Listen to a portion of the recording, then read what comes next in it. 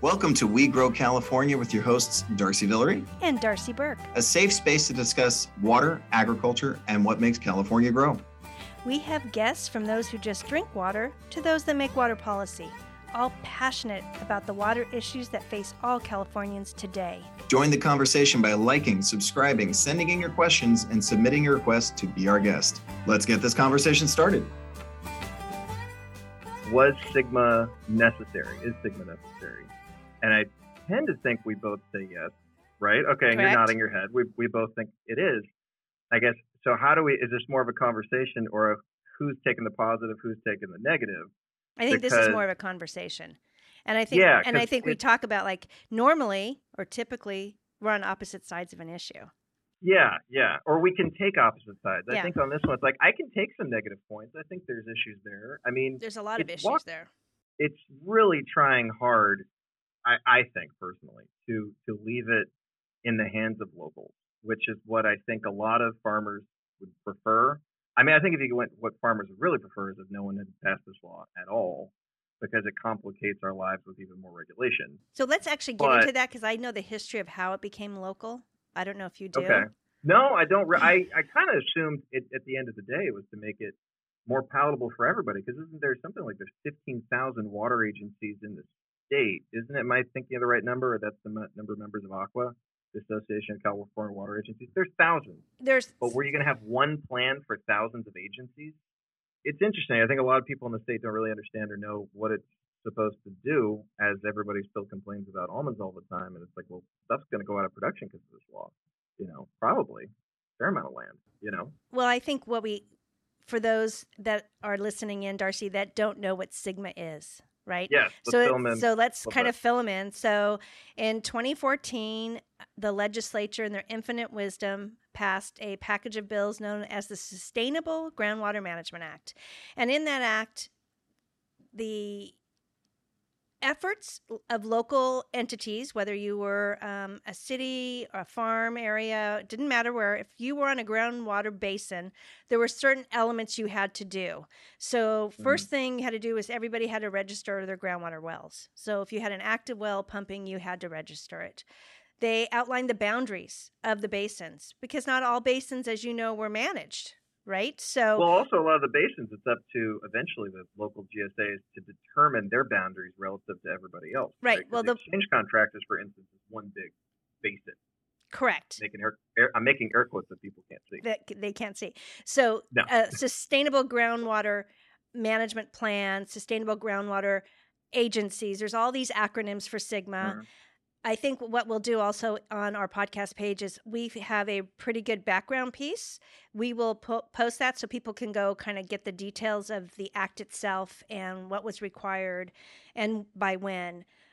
The issue really came to be that it was very evident that groundwater basins were being overdrafted or overpumped. Mm-hmm.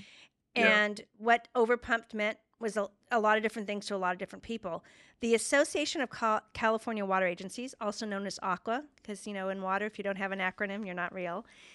If you're in government with no acronym, you're not really doing anything. There you go. No. Yeah, Fought very hard to make sure that this wasn't a state-down mandate, that there was local control. And that's why you have the ability to form a sustainable or a GSA, a Groundwater Sustainability Management Group plan, and then an agency, a GSA. So, and how you put that together, who sits on it, all of that is local control, unless you don't meet the elements of what the state mandates. At that point, the state can come in and actually run your groundwater basin. They can assess the fees. They can install meters. They can do a variety of punitive actions to take over and manage the basin. And the timeline to get all of our groundwater basins to a quote-unquote healthy level, air quotes, as Darcy would say, is 20 years. And that yeah, in general, unless you're massively overdrafted, then it's yesterday. But most of it's yesterday, correct. Yeah. The act, the three bills itself actually provided some funding. It provided about $100 million to write your groundwater management plans. So any type of plan that has a number of required mandates usually requires some extensive engineering, and engineering is expensive.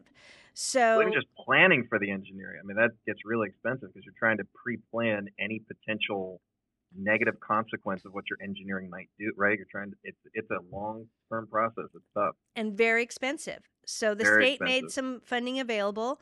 I think from an urban perspective, urban agencies that have groundwater basins did very well in that, accessing that financial assistance, because we're really good at it, right? They got a lot of staff. Well, and they got a lot of staff usually. My Fireball Canal's got, I would say 2 office staff, and that's usually the task of office staff, to deal with that kind of thing. And Elsinore Valley Municipal Water District has 172 staff. So a little bit of an inequity there, right? Serving how many acre feet of water, but how many acre feet of water, not necessarily a big number, but a lot of people. A lot of people, right? Actually, we'd like to get our acre feet down, right? Because we want to improve our overall urban efficiency. But I think we both agree for a change that it was absolutely necessary. However, implementation, it isn't always perfect. It's not close to perfect. When you're looking for government to solve your problem, that's your first problem right there, right? So I think one of the big issues I see with the plan is that it is not part of the greater water portfolio of any entity. Meaning that if you have water use efficiency plans in place already, you're going to recharge less because you're not putting as much on. It doesn't take into effect the influence of surface water on groundwater at all, right? It just strictly looks at with blinders on. And in water management, you have to look at a comprehensive impact of what is impacting your water supply, what's driving your demand. It's not a one and done. The U.S. EPA passed the Interim Enhanced Surface Water Treatment Rule before they passed the Enhanced Surface Water Treatment Rule, which actually talks about surface water that is under the influence of other things, or groundwater that is under the influence of surface water when we look at water quality, right? So it's much more holistic than this. And that's my big issue with it. You have to take into account the impact on people, on economies, on community, on family business, on not just the basin.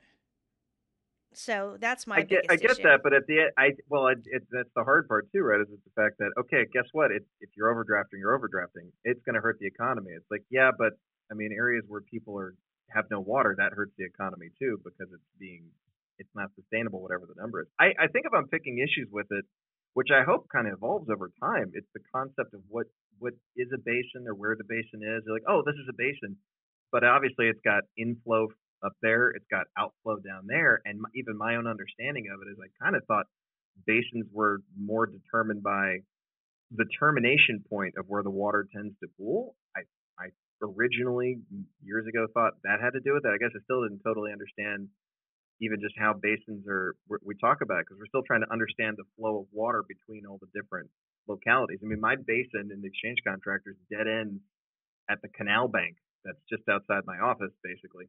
And then that's a whole other basin in Westlands. It's like, but I know there's upslope drainage from them down to us. And so how do those basins interact? I'm going to go back to my experience a little bit in Orange County. Orange County Water District is probably one of the best groundwater management agencies in the industry. They're the ones that started the groundwater replenishment system, where they take sewer water and highly treat it to above drinking water standards and recharge the groundwater basin. I'm using that as an example, Darcy, because they know where their basin boundaries are. Like South Orange County has no access to that water. There is the small basin that serves South Orange County, which would be the area where we interviewed Rick Shintaku for the Doheny Ocean Desal project. That has high salinity, has nothing to do with Orange County's groundwater basin. They're very separate, both geography, water quality, and geology-wise. However, there was always a conversation in Orange County about how the southeast part of Los Angeles basin either took some of their water when their basin was high or influenced with poor water quality into their basin. So I think we all understand when we're in water that water moves. That doesn't mean legislatures understood that when they passed the bill, right? Again, looking for the government to solve your problem. Well, and that goes back to the whole fact that it's positive that it is more local, because at the end of the day, it's still it allows for. I think you're going to have better with local control working together to figure it out. The issue where it's going to come up as a real problem is when, like I said, one group says, no, that's my water, I need more of it. No, that was my water, I didn't need it. And then eventually it just keeps moving up the chain until it's the state that goes, guys, this is how, okay, I'm settling it for you like an angry parent. It's like, no, just split the toy in half. Right. Fine. There you go. Now we're done. And we're done, aren't we? Which is never a good thing. No, you'd much rather have it done locally. And I think it needs to stay local. And I don't think the state should have the option of coming in and taking over. We know how well the state runs the State Water Resources Quality Control Board, which in my opinion is horrible. So having those people whose first primary concern is for the environment, not for public health, I just philosophically has an issue. See, no, I get the philosophical issue, but it still comes down to, okay, what if locally people say, I'm just not going to do anything? Or they don't do it. It's like, okay, well, it still needs to be dealt with, and there's still people being hurt. So, I mean, I think everybody, I like to think even the groups that are not huge fans of this appreciate that they have to move on it. Otherwise, the state will step in, and it's better if you're handling it, yourself with your neighbors than it is having it go up that high or have them come in and, and deal with it. And I would like to think, tell me if I'm right, like in this law, so I had to sit in like the water district I'm in is needing state help to come in and replace itself. And so we're going to get assigned an administrator, because I think I told you before in a private conversation before about the local water company, its issues. And so the state's coming in with an administrator. Yep. But in the meeting I was in yesterday, they also said, we do this and we do this for groups, but also we hand it right back to you because they don't long-term necessarily want that position. Like, I think it was, who was it? It was a DWR. I'm trying to remember who else was on the call, but it's like they don't want to. And so they'll come do this. But if a group I would imagine with this law, if a group wants to come see we can meet all those metrics, they'd be like, great, go do it, because they really don't want to do it. I don't think the state wants to be in the water quality business. I think the state wants to be in the water supply business. Yeah, which is very different. And so you probably were dealing with the division of drinking water. And that's where public health lies. But the mission of the State Water Resources Control Board, if you hear past members speak, if you hear current members speak, they always say to protect the environment and people. And it used to be a public health to protect people and the environment. So when you talk about communities that are running out of water because their groundwater basins are overdrafted, that's not okay. The issue is you can't just fix this in a vacuum. When you have more access to surface water, when there is more surface water that can be recharged into groundwater, when you can move water, store water when you need it, that is all part of the answer.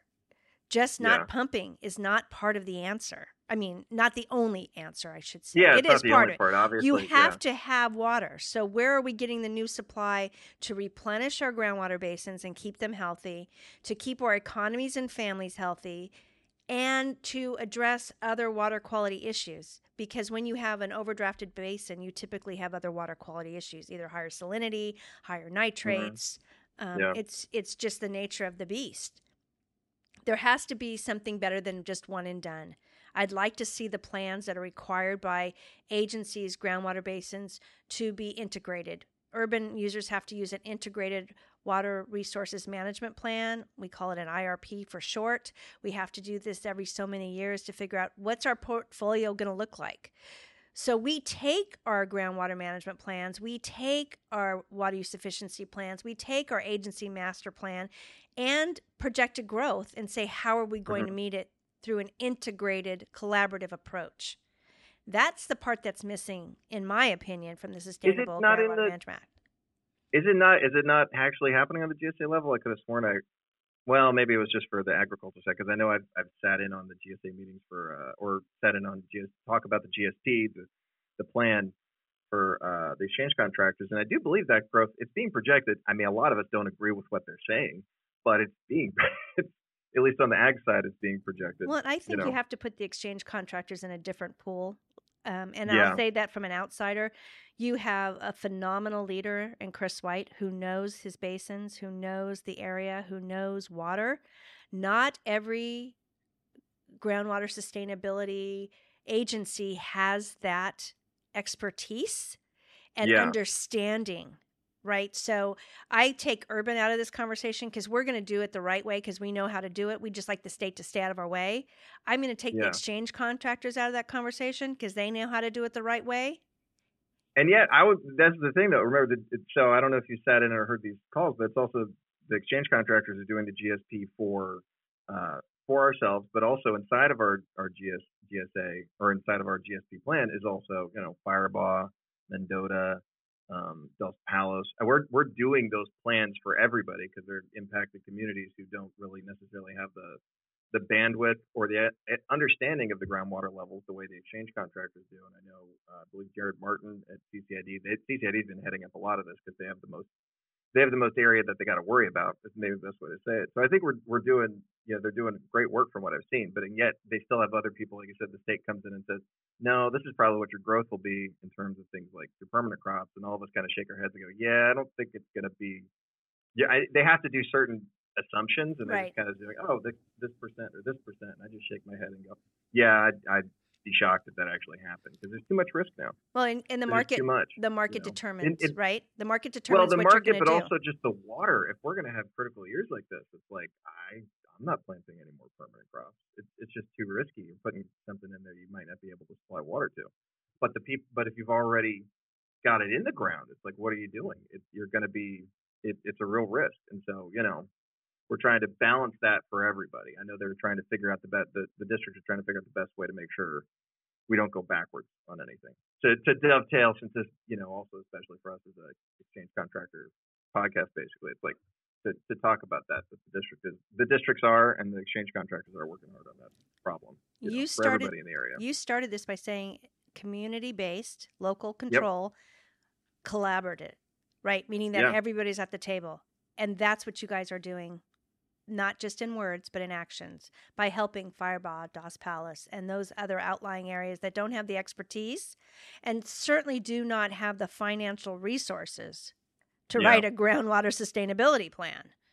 Well, when you have like some town, I don't know how many wells Firebaugh runs off of, but it's like, you want me to do this for how large, for how long, off of how many wells? And guess what? Much like any of these things, it's the same. Oftentimes to do, it could be very much like the same amount of money, one well versus 15 wells. I know you got to go measure more, but you still got to put the same amount of time and planning and research into the whole thing, like whether it's a little area or a big area. Yep. Same, it could be the same amount of paperwork and time. Exactly. And running through the regulation and everything. And honestly, lawyer expertise. The lawyers you got to hire to help work through it. Lawyers get rich on everything. They do. And yet I always say the thing about lawyers is the one thing they stop is everybody oftentimes from going to war is what I think about it. It's like, nope, we're going to the courts. Everybody, let's just go to the courts and have a conversation. Let's all just chat. Let's talk about it. Let's see who adheres to the law or not. Yeah. I love your optimism, Darcy. I'm the grandson of a lawyer, the son of a lawyer, and my wife's a lawyer. So all I think about is how this all applies, how it all goes into the law or how it would be viewed through the law. Well, there's the court. I'm optimistic on that, yeah. And then there's the court of public opinion. Yeah, which is obviously we don't, as farmers, do great in all the time, which is why we have a podcast to talk about these things. That's correct. To work on that, yeah. 100%. So I think we beat this horse to death, Darcy. Yeah, no, I'm sure there's still a little life left in it. We're going to have to beat it a few more times in the future, I'm sure. So with that, I think we'll sign off for our conversation on the Sustainable Groundwater Management Act. And tune in next time because who knows what we're going to discuss and which side we're going to be on. Thank you for listening to another We Grow California episode and being a part of our community. Be sure to like, subscribe, submit your questions and guest requests at ecwaterpac.com/podcast. That's ecwaterpac.com/podcast today.